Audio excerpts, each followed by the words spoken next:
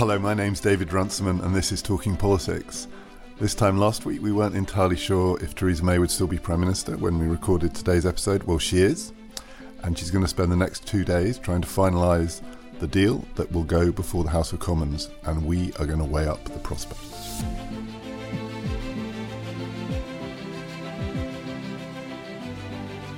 Talking Politics is brought to you in partnership with the London Review of Books, the magazine that publishes its political analysis in between essays on art and history, philosophy and technology, Princess Margaret or the Garden of Eden.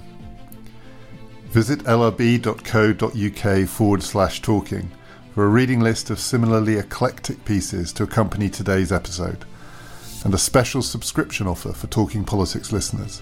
6 months of the LRB for just £1 an issue.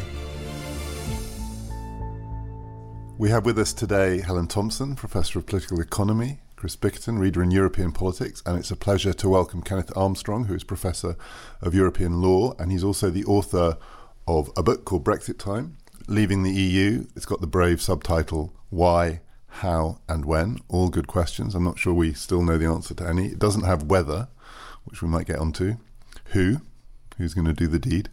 We could keep going. We're probably going to focus on, I guess, the how.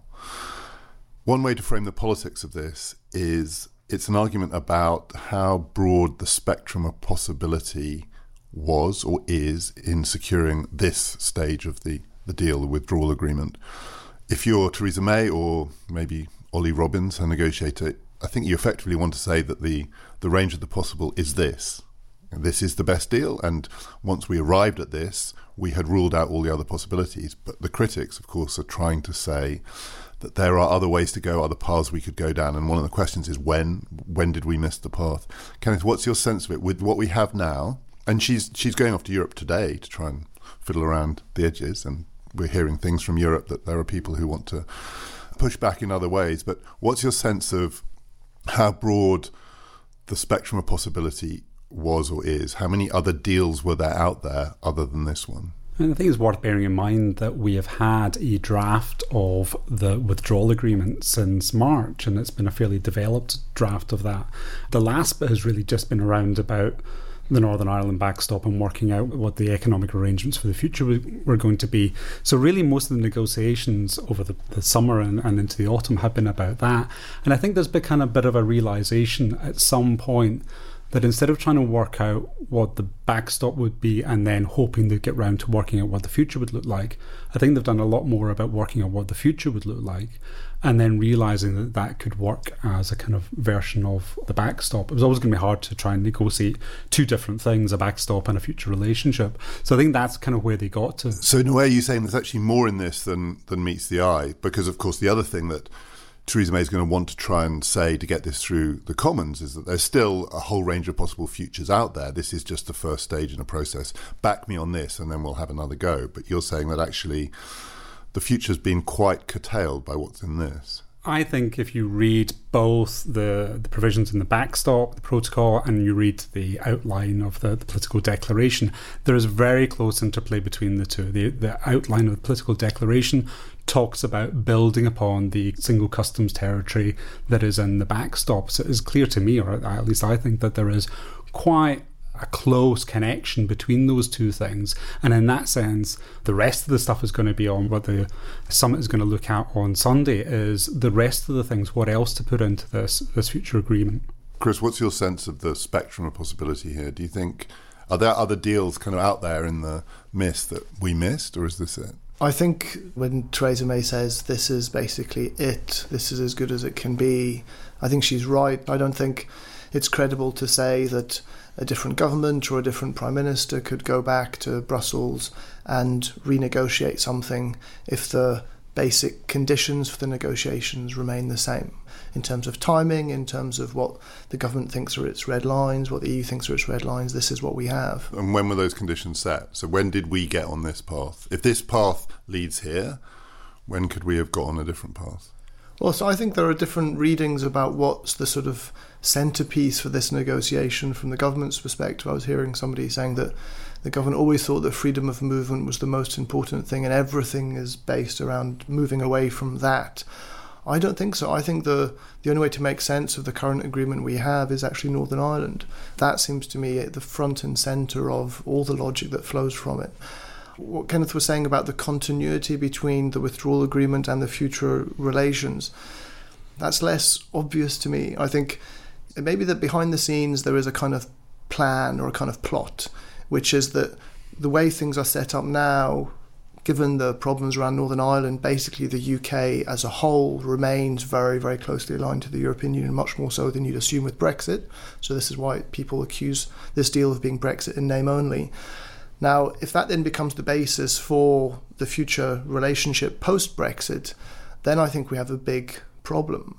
The assumption, and this is certainly the way it's being presented by the government, and I take them at their word on this, is that there's a transitional period or an implementation period into something different. Now, if the current kind of withdrawal arrangements and the arrangement around the backstop becomes the basis for a permanent relationship with the EU, I don't think that can work. And bring Helen in a second, but can you just say, Kenneth, why do you think that what we have here is so clearly shaping this future relationship, that the backstop is actually the shape of the future? I think because what seems to me is that there are now two policy choices. One is we put everything in transition where actually everything would stay the same for whatever period it would be. But it's clear that the idea of the backstop is also a policy choice. It could be we won't go into transition, but we will trigger the backstop. Well, why do that unless you thought that actually was the bridge to the future? The problem with the transitional arrangement is it's a bridge to nowhere. It just tells you everything's going to stay the same. It doesn't tell you how different the future would look once this new arrangement comes into place. And a backstop version of the future, is that in your mind Brexit in name only? Or is it how significantly different is it from... It's clearly much narrower because it is only really focused on the trade in goods stuff. So it is about changing the discipline. The discipline of EU membership would change at that point. Helen, if you look at the critics of this deal, so some of them say the hardline Brexiteers almost agree with Theresa May or Ollie Robbins or whoever and say, yeah, this is the only deal, given whatever path we got on, maybe even when we triggered Article 50. And so if this is the only deal, then we have to have no deal. And then there are the people, the five in the cabinet, we're told, although that's another plot that seems to have gone nowhere, the sort of Andrea Leadsom or Michael Gove position, which is, no, we've still got lots of room to try and push for something better. Actually, this isn't the only deal, and we're risking signing off too soon. Which one is a stronger political argument? I think the difficulty in people who think that the deal is Brexit in name only and therefore should be rejected for that reason is, regardless of whether they are right or wrong about whether it's Brexit or name only, they are clearly taking a huge risk that Britain doesn't end up leaving the European Union, because it seems pretty clear that Parliament is not going to allow a no deal to take place. So they have to choose between having what they think of as Brexit in name only or no Brexit at all, or at least a pretty significant risk of there being no Brexit at all. So I think that this creates a strange political dynamic, because they can keep winning or appear to keep winning substantive arguments and saying, look, the backstop is such that it will keep us in the European Union effectively for the thing that the hardline Brexiteers care most about, the customs union, in perpetuity. But whatever substantive shots that they can win, they haven't actually got an alternative. And because they haven't actually got an alternative in these political circumstances, they end up risking complete political defeat. So no deal is not an alternative? I'm not saying that there's no circumstances in which it could happen. All I'm saying is that all the noises out of Parliament would suggest that Parliament will go, or the majority in Parliament will go a long way to try to stop that from happening. And that is a risk that the Brexiteers have got to take on, the hardline Brexiteers, I should say, have got to take on board in the position that they're pursuing. Is it worth winning the substance of the backstop is too problematic for the future? And I'm not entirely clear that it is, actually, but that's a separate question. If they're going to then be held responsible for not having any Brexit at all. And they may think that the future begins with no deal. And even if they were right, I'm pretty sure that that would collapse the amount of support there presently is for Brexit. There's no evidence whatsoever, as far as I can see, that British politics could withstand the economic problems that no deal would bring. Now, that, again, isn't saying that it shouldn't be able to withstand them. It's just a judgment about the reality of where we are. So it does sound like, I don't know if we agree on this, but that there isn't that broad a spectrum of possibility here, that actually this is quite close, if we're not going to raise the weather question and not do Brexit at all, once we're on that path, maybe there's some sort of tinkering around the edges, but this is kind of it. And it's hard to see what, if Parliament, for example, votes on the deal and votes against it, what renegotiation would take place in Brussels. What would that really look like? And I think you're right. I mean, in terms of what could be done, actually reopening the negotiations is very difficult because, as I think we're already beginning to see, other member states may then pile in to say, well, actually, we weren't that happy with this bit of it and we want something. And we are seeing that. We're seeing it today. I mean, the newspapers today have actually got more, now that the sort of Rees-Mogg thing is blown over, there's actually more coverage of pushback from Europe than there is inside the Conservative Party. I think there could be scope on the political declaration. I think the withdrawal agreements are another matter. And I think actually the line that Kenneth picked up about the customs union or the customs territory, rather, of the backstop being the basis for the future could actually be something that there could be further discussion about, because it's not clear to me that the EU as a whole is committed to the idea that it wants a permanent customs territory relationship with Britain. I mean, I think it would actually cause it quite a lot of problems if it went down that road. It was also unwilling to accept that initially. Its own version of the backstop was a very restrictive one, which applied to Northern Ireland, and it was only upon considerable pressure from the government, the UK government, that made it apply to the UK as a whole. I don't think that's a model for the EU to pursue in perpetuity on its own side either. The reason why is that it does the thing which Czech has always promised to do and which the EU always seemed to resist, is that it breaks up the single market. I mean, it has a different arrangement for trade in goods than it does for trade in services or in the other sort of four freedoms. I'm surprised, to be honest, that this ever got through on the EU side, but it seems to have done so on the presumption that this is a temporary arrangement. So I think going sort of forward, when it starts to become a case of negotiating the future relationship after the withdrawal agreement has passed, I think there's quite a lot of scope for really deciding what is acceptable to both sides. My view is that this implementation period, this transition period, is far too short to negotiate actually a lot of these issues. And so we're going to come up against this problem of the ticking clock. The months pass by, it's impossibly short to negotiate such an important agreement. And that's going to be the problem further down the line. But I think what we have at the moment is, and Helen's quite right, the alternative to the withdrawal agreement is not so much no deal, because I think that we'll never get there. It's the imminent prospect of no deal will be so pressing that it will push sides to unite against the very idea of pursuing Brexit. And so this is the deal that's the alternative to that. And Kenneth, your book's called Brexit Time, your blog's called Brexit Time, and that is one question here, which is the thing that has narrowed the spectrum of possibility, time, rather than broader political alliances. I mean, clearly the negotiation period has been so short, and with the UK government taking such a long time to try and get to its own landing zone on where it wanted to be, let alone to be able to negotiate, that's been a factor. But on Chris's point about transition, yes, actually having a longer transition is probably necessary in order to allow for the actual negotiations to take place on the future relationship. But the longer that the UK remains in transition, the greater the accusation then that it really is a kind of zombie Brexit, where have all the obligations of membership but without any of the political representation. And that's why parking the UK in the backstop is more helpful, because actually you've got less of the obligations and the enforcement mechanisms become somewhat different. So there is a kind of political choice now to be made, rather than it just being a residual, well, if all else fails, this is where we end up. If it's a really long transition period, it will extend beyond a change of government. I mean, that's one of the questions here, which is, at some point, someone else is going to be in charge. And could you do that? Could you have a single period transition, especially given the current state of British politics? Changes of government from a May government either mean to presumably a harder Brexit Tory government or a Corbyn government. I don't think the Conservatives would want to go into a general election with the transitional arrangements still in place or being still in this implementation phase. It'd be quite hard for them to claim that they've done what they said they were going to do, even though they're still in this interim position. The calendar is not just set by the negotiations with the EU, it's also that a UK government doing the negotiating would want to be out of that sort of place in time for fighting another general election. Trade negotiations with the European Union take a very, very long time. They're very complex. None of them have been achieved in this sort of time period. So I don't see how that would really be possible, but there will be pressure on both sides to not let these negotiations go on forever.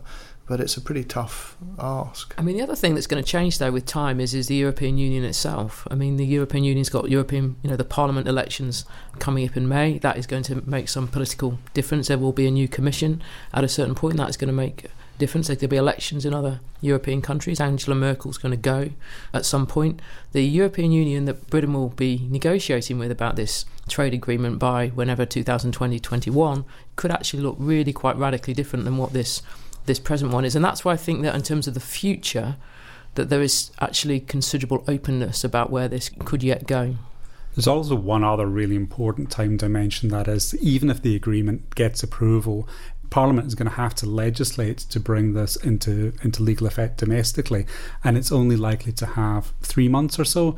Given that the European Communities Act in 1972 took 10 months to get through Parliament, that was to provide for our membership, a 3-month timetable for us to get legislation through Parliament with all the possibilities of problems there is incredibly tight, and that will potentially push them to having to extend the period for us to leave. So let's do the parliamentary arithmetic or whatever it is, because that's the real anomaly here, which maybe we've semi-agreed that there isn't that much scope for alternative deals, and yet the one that we've got is the one that looks like it's really going to struggle to get past Parliament. A lot depends on how it's put to Parliament. And there's talk of a free vote. I think that would presumably have to happen second time around. I don't think the first vote's going to be a free vote.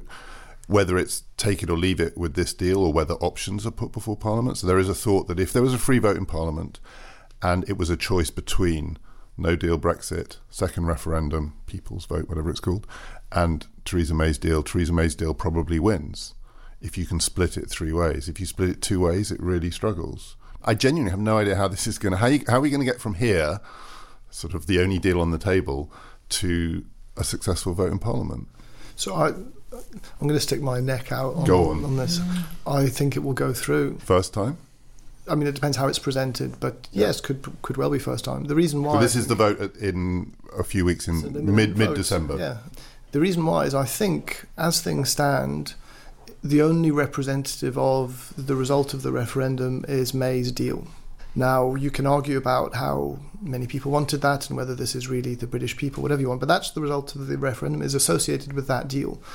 So you're putting Parliament in a position where it's being asked to assert its parliamentary sovereignty against what people will say is popular sovereignty. And I just don't think the MPs are willing to take the risk of voting down something which is inescapably associated with the outcome of the referendum, whatever you may think of the deal itself. And I think they are right not to want to do that. So that would be the principal calculation, and then there's the slightly more pragmatic calculation, which is that who's going to get blamed if this goes down? And presumably part of what's motivating the May administration is to get parliamentarians to accept that they will be fingered for this if it goes wrong. Yes, that's a certain reading of... But I think she wants to get it through. Well, I'm sure she wants to get it through. And if it doesn't go through, I think it's not that there's a manoeuvring to blame Parliament. It's that MPs will have stopped it from going through. The complicating factor is that how does this fit with the party politics of it? Within the Labour Party, there is a feeling that they can unite around rejecting this deal through very sort of misleading attempts to characterise it as not meeting their certain tests and requirements, but it's really just party politics. It's the Labour Party's sort of interest here. Now, how that fits in terms of the numbers, how many Labour MPs will dissent from that because they want to put their desire to see the deal go through above the short-term calculations of their own party, and how that then fits with what will happen on the Conservative side. That's where it becomes a very... I don't know about how that will stack up on the day itself. Because, Helen, you've been doubtful that this would get through for a while, haven't you? Well, I'm actually more... not optimistic's not quite the right word, but I think it's got a better chance of going through than I thought it had a few weeks ago, where I thought the chances were near nil. I'm not saying I think that they're high now, but I think that there is some chance that it would. I wouldn't want to put a figure on it. I think the reason why is because I think the Conservatives of the hard Brexiteers, the European Research Group, have demonstrated in the last 10 days or so that they have less support, not just within the parliamentary party, but within Conservative associations than they thought they did. There may be a lot of people in Conservative members and indeed Conservative voters who would like a better Brexit than this. But also there seems to be considerable loyalty to Theresa May out there that seems to have taken aback, I think, some of the ERG members. So this isn't just now a question of voting this deal down. This is a question of voting this government led by Theresa May down, and that adds another complication to it. I think her position is, in some sense, immensely strengthened over the last few weeks. I think the real question is, though, as to whether it goes through or not, then becomes, as Chris says, what the Labour Party do, because, essentially the Labour Party have played games with Brexit from the beginning of this process to the end of it. They just haven't taken a serious position for understandable electoral reasons. If we just think in those terms, it's purely been tactical opposition to this, that and the other. Now the reckoning's coming. They've got to decide whether they want to reject, a lot of them, the outcome of a referendum that most of them voted for. Having that referendum, most of them voted for triggering Article 50, or at least didn't oppose triggering Article 50. And it was in their last manifesto that they would see this through. The moment of truth has arrived for them. They have to decide whether they're going to repudiate all that and basically join the Stop Brexit brigade. Now, some of them certainly will, but enough of them might not to allow these two things to pass. Helen, I wonder what you think is the flip side of the lack of votes to bring Theresa May down, the fact that actually Conservative MPs have decided that actually they're going to put their energy into whether the agreement gets through or not. So they don't want to bring their leader down, but they don't want this agreement. That was Rees-Mogg's position yesterday, which is don't think this is over. It clearly didn't work this weekend. Those MPs went back to their constituencies and were told by their constituencies, chairmen, chairwomen, don't bring her down now. But if the first vote fails, the politics changes dramatically. But I think if what happens is those MPs do go back to their constituencies and what they're hearing is, if it's not this deal, then we're worried that we're not going to get Brexit, then do they rally around the deal at that point? I think that's the interesting question. But I think the thing is they can't undo what they've done. They launched an attempted coup against her, and it's failed, and they will pay a political price for that now. Switching to Plan B doesn't change the fact they tried Plan A and failed, and they're a weaker force as a consequence of it, I think. But I think the thing that weakened them more than anything else, I think, because bringing down the Prime Minister was a kind of the means to an end. There was a time in the sort of aftermath of Chequers where there was an expectation and a promise that they would provide their alternative to Chequers. And they didn't. They simply could not come up with a different plan. And I think for me that just really mortally wounded, I think, the ERG cause, is that they were just seen as, and they moan, but they don't have an alternative to what the Prime Minister has will bring to the House of Commons. And that, I think, is decisive. I mean, nobody else does either. It's not as if the Labour Party's got a great alternative. I don't either. No, but people don't. This is what we have to consider. But they were the ones in the driving seat to come up with an alternative to her deal, and they didn't. Talking Politics is brought to you in partnership with the London Review of Books. Hey, I'm Ryan Reynolds. At Mint Mobile, we like to do the opposite of what Big Wireless does. They charge you a lot, we charge you a little. So naturally, when they announced they'd be raising their prices due to inflation, we decided to deflate our prices due to not hating you. That's right. We're cutting the price of Mint Unlimited from $30 a month to just $15 a month. Give it a try at mintmobile.com/switch. $45 up front for 3 months plus taxes and fees. Promo rate for new customers for limited time. Unlimited more than 40 gigabytes per month. Slows full terms at mintmobile.com.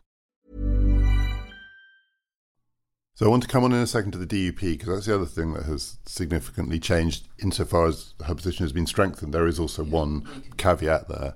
But if we go through the scenarios, it must be possible that there will be more than one vote on this, and that people might game it in those terms as well. So if you think of this as likely to go to the Commons twice, possibly first time gets rejected, and this happens a lot. I was thinking, it's completely unrelated to this. I was thinking of the bailout deal after 2008 in Congress, which had to twice, and it did require certain sort of disciplining effects to work after Congress had voted it down first time. The markets crashed and so on, to focus people's minds.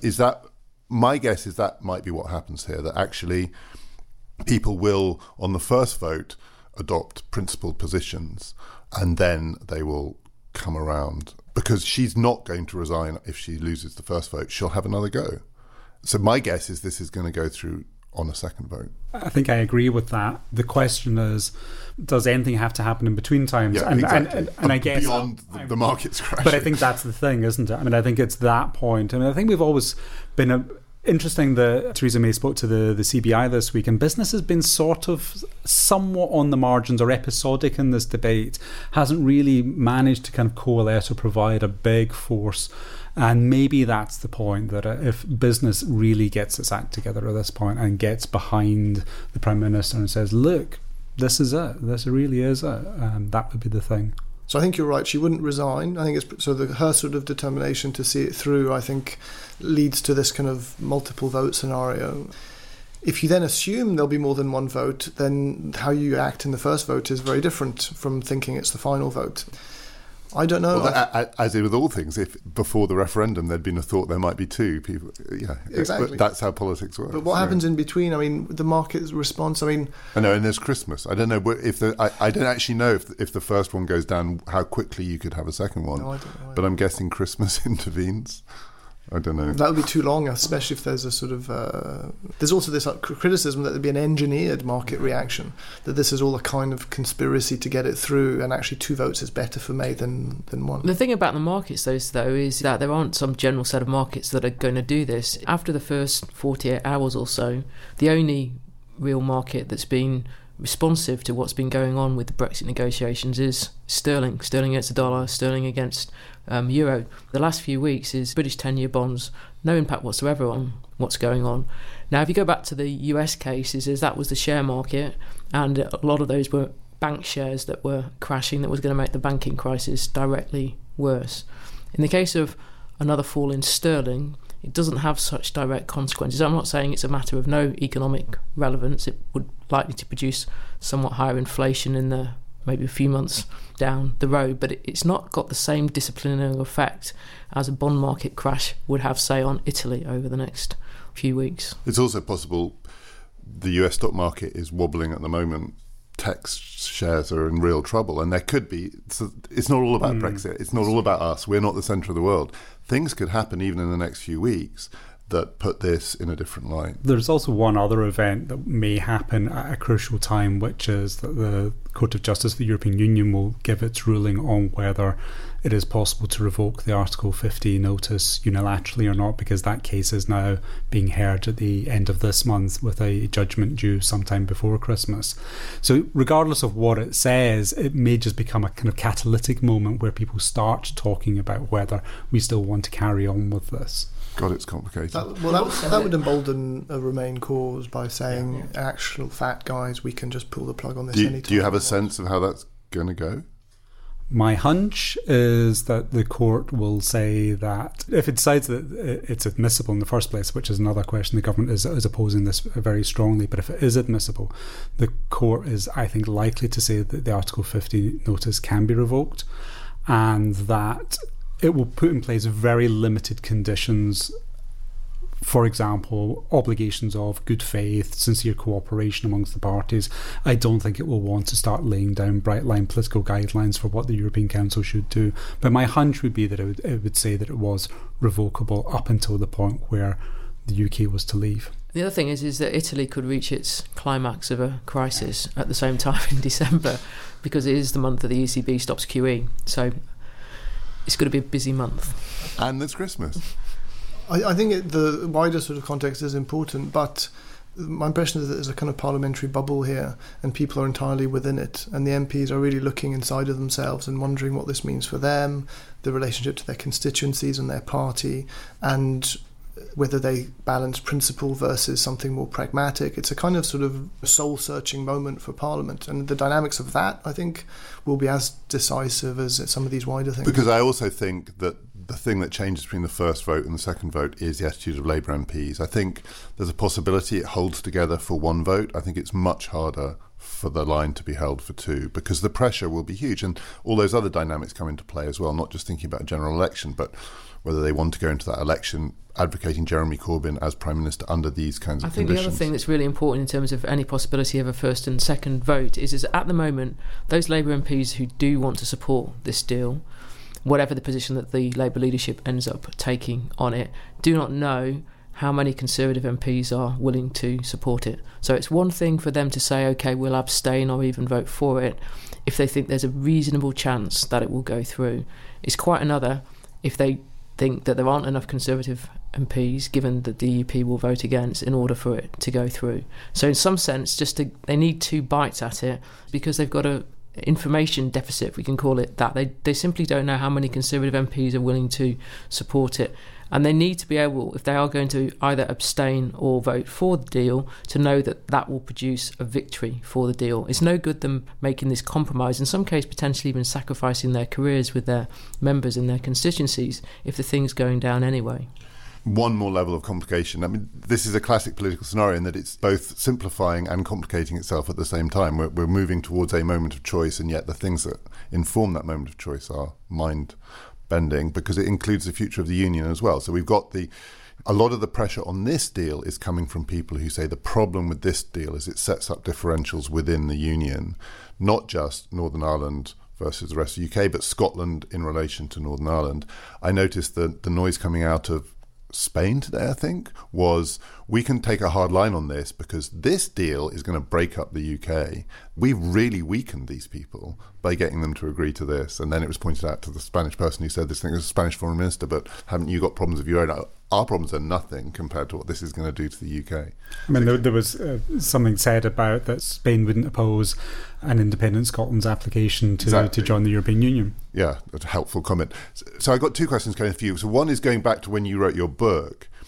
How central did you think in the politics of Brexit was not just Northern Ireland going to be? Because we've said in a way that the Northern Ireland question is, I think, taken some people by surprise, the extent to which it has become the dominant feature of this narrative. Did you sense that a year, 18 months ago? Was it always going to be that? And then where are we now in relation to the, not just Northern Ireland UK question, but Northern Ireland Scotland UK question? I think I probably fell into the same trap as most other people, which was to kind of treat the Northern Ireland issue as a silo, and you'd have to fix that, but you'd be doing this other thing at the same time, which was working out what the future relationship was going to be. So it wouldn't be driving the relationship. But I think now clearly these are much more closely connected. But you're absolutely right on the Scotland point, which is clearly you can see that the Scottish government is waiting to see precisely how this plays out, because their view has always been that they wanted to keep Scotland within a single market if the arrangement that is agreed is one which will keep Northern Ireland very closely aligned to the single market. That becomes a pretext for making that argument.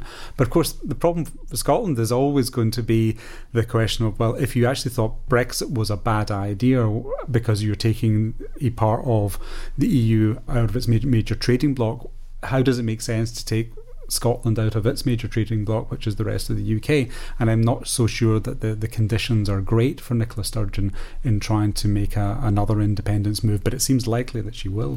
I think the interesting thing here on the Northern Ireland side of it is that the Democratic Unionists, or indeed the Unionists generally, because the Ulster Unionists are opposing this as well, are in serious danger of overplaying their hand in ways that in the medium to long term will actually make them staying in the Union much more difficult. Because there is a scenario in which this goes down simply because of the Democratic Unionist position. So that essentially... So this goes down in Parliament? It goes down in Parliament. And say... And goes down, you mean gets voted down, goes down in the sense that people like it. Gets voted down. And let's just say, for the sake of argument, that the outcome of this then begins to look as the possibility of Britain staying in or the United Kingdom, I should say, staying in the European Union. Then the Democratic Unionists have got the blame for Brexit not happening.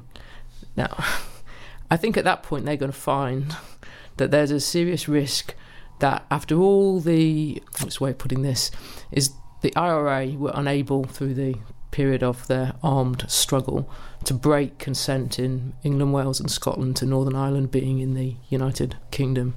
I think in the long term the Democratic Unionists might find that they are able to weaken that quite considerably if they end up with the blame for not having Brexit. Now, they are actually getting something quite considerable out of it, because despite the fact that the majority of Northern Ireland didn't vote for leave, the Democratic Unionists supported leave, and without a majority in Northern Ireland, thanks to voters in the rest of the United Kingdom, they are getting what they want. And they've now taken a position where they don't want to compromise about anything.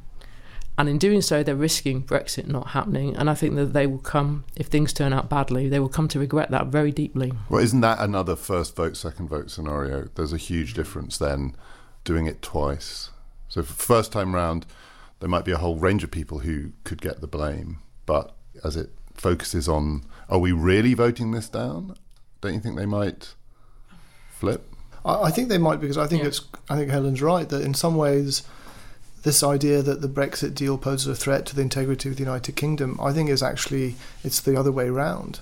I think the cat is out the bag in terms of the decentralised and sort of devolved nature of the United Kingdom.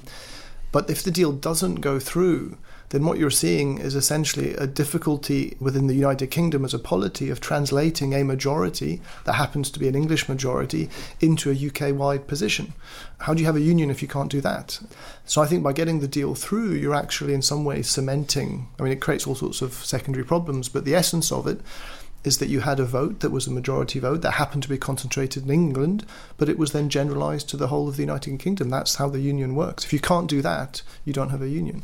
And it's also true that the last general election seemed to cement the idea that we had UK-wide politics again. So a lot is going to turn on whether that's true in the next general election. I mean, back to the two main parties, obviously not in Northern Ireland, but in the rest of the UK fighting it out, the SNP were being squeezed. But the alternative would be in the next general election, the SNP do what they did in the 2015 election and they clean up in Scotland, and that would be a break point, I think. Going back to your point about the two-vote scenario then, if this seems likely, that would tend to suggest that there is not going to be any attempt to make the first vote a confidence vote in any way then. No. Is that right? Well, I don't know. Does anyone know? I mean, that could be a difference in the first and second vote. The first isn't, the second is. Right. Surely for Labour there's a strong incentive to make it a much more whipped vote in the first round, because this is a chance to... Oh, sure. I'm sure the Labour will whip it the first time round. And whether...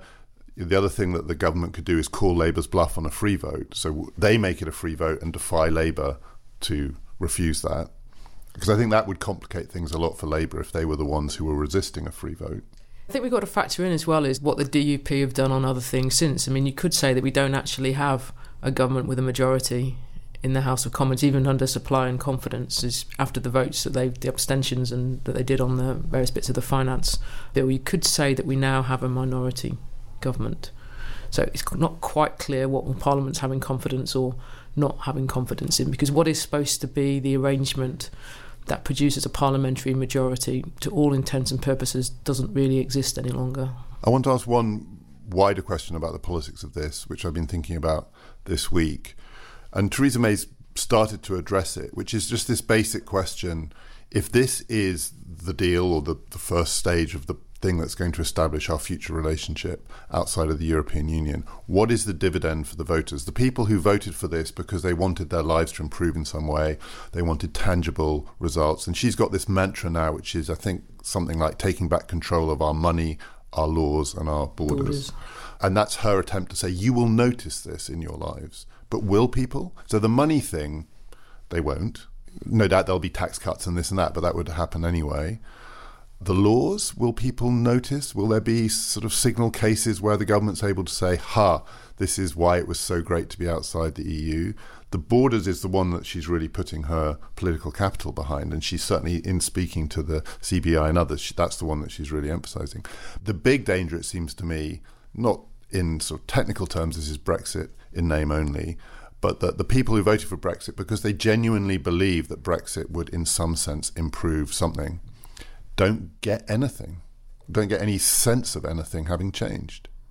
Well, I think that they do, in the sense that if it goes through, what they've got is that the electorate has repudiated the majority of the political class who didn't want this to happen.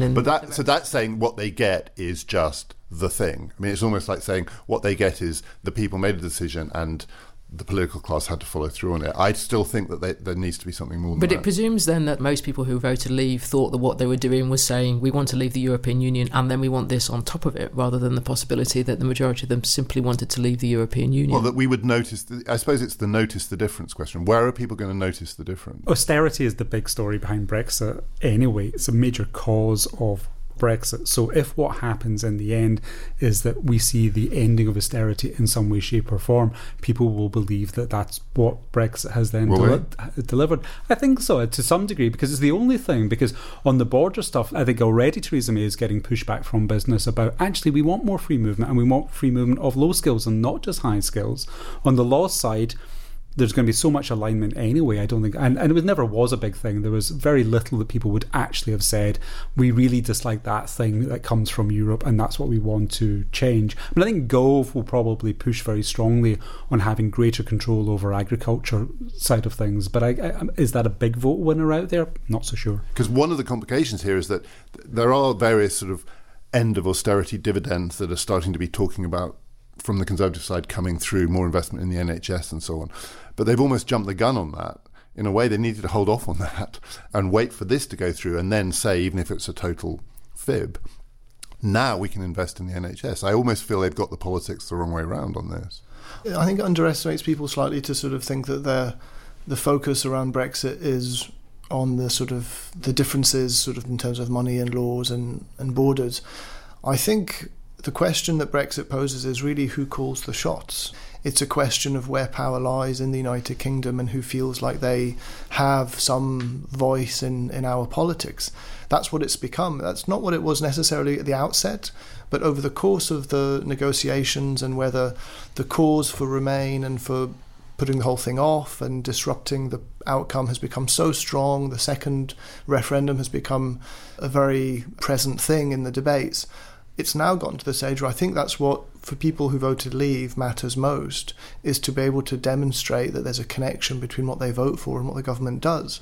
And that's, in some ways it's symbolic, and at the other level it's the very essence of, of the referendum. So I don't normally, I think I fundamentally disagree with you in that if that's right, I think what Brexit has shown, and this seemed to me part of the fantasy of Brexit, is that we lack the institutional and political capacity actually to get our politics back in a shape where people have confidence in it. I think it's been damaging for people's confidence in Britain's capacity to take its own political decisions. That actually the problem with Brexit is if that was what people wanted, there is a real risk at the end of this that they don't feel it was worth it, that we feel politically weaker. We've seen the problem with our politics. It's really hard for us to actually get things done. And nothing's going to improve that. I don't see that changing. I think the thing, though, is it goes back to this sort of critique, I think, that's run through what Leave voters were supposedly doing in voting to leave the European Union, that almost always comes up with an explanation that has nothing to do with the European Union itself.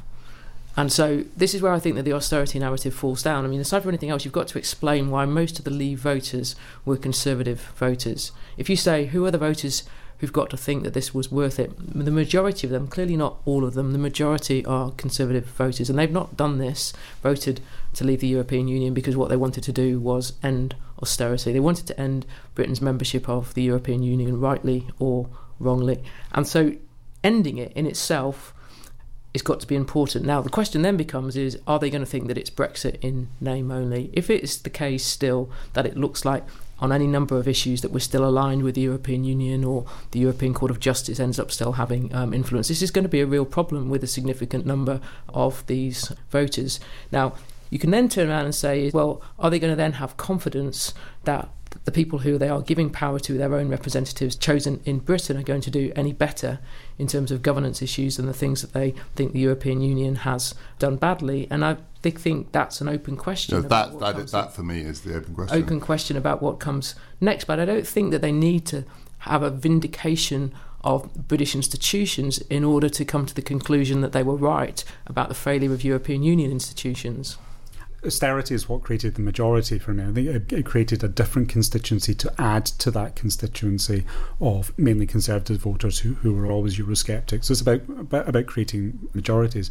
But in terms of your point about the kind of the wider discontent with European Union institutions, and this is where we actually have to get out of the bubble of Britain and the UK and say actually these discontents lie elsewhere. I do think austerity are heightening them elsewhere in Europe, and we see in Italy the discussion had already about control over budgets there, and European Union politics there is clearly continuing to act on the domestic level in that way.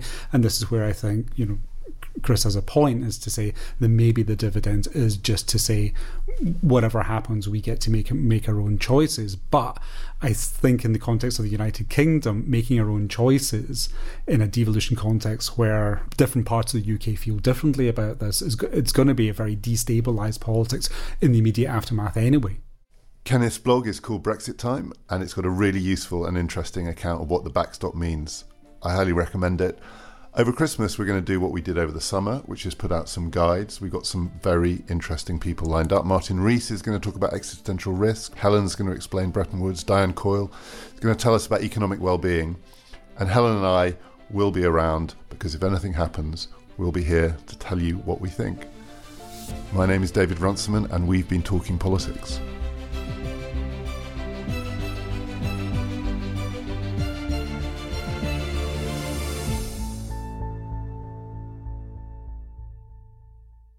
Who's your favourite? Yeah, who is your favourite pop band? The pop band that has probably touched me the most is a competition between The Doors, Led Zeppelin and Nirvana. This is quite interesting. That's when I was 16. This is difficult for me because I've gone from being... Well, this is all we're actually going to do. It's a toss-up between Bob Dylan and Johnny Cash. Last week I saw Teenage Fan Club. I saw them about 10 years ago. Yeah. I saw them about 20 But years you know ago. whose favourite band they are? Tony Blair. Yeah, see, they're a bit samey. So I think I'm probably Radiohead and Talking Heads. I'm a big Talking Heads anything fan with too. Head, isn't it? New Order. Joy Division were better. Just saying. Hey, it's Paige DeSorbo from Giggly Squad. High quality fashion without the price tag. Say hello to Quince. I'm snagging high-end essentials like cozy cashmere sweaters, sleek leather jackets, fine jewelry, and so much more. With Quince being 50 to 80% less than similar brands. And they partner with factories that prioritize safe, ethical, and responsible manufacturing. I love that. Luxury quality within reach. Go to quince.com/style to get free shipping and 365-day returns on your next order.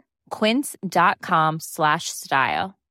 When you make decisions for your company, you look for the no-brainers. And if you have a lot of mailing to do, Stamps.com is the ultimate no-brainer. It streamlines your processes to make your business more efficient, which makes you less busy. Mail checks, invoices, legal documents, and everything you need to keep your business running with Stamps.com. Seamlessly connect with every major marketplace and shopping cart. Schedule package pickups and see your cheapest and fastest shipping options from different carriers, with rates up to 89% off USPS and UPS rates. And with the Stamps.com mobile app, you can take care of mailing and shipping wherever you are. Make the same no-brainer decision as over 1 million other businesses with Stamps.com. Sign up with code PROGRAM for a 4-week trial, plus free postage and a free digital scale. No long-term commitments or contracts. That's Stamps.com. Code PROGRAM.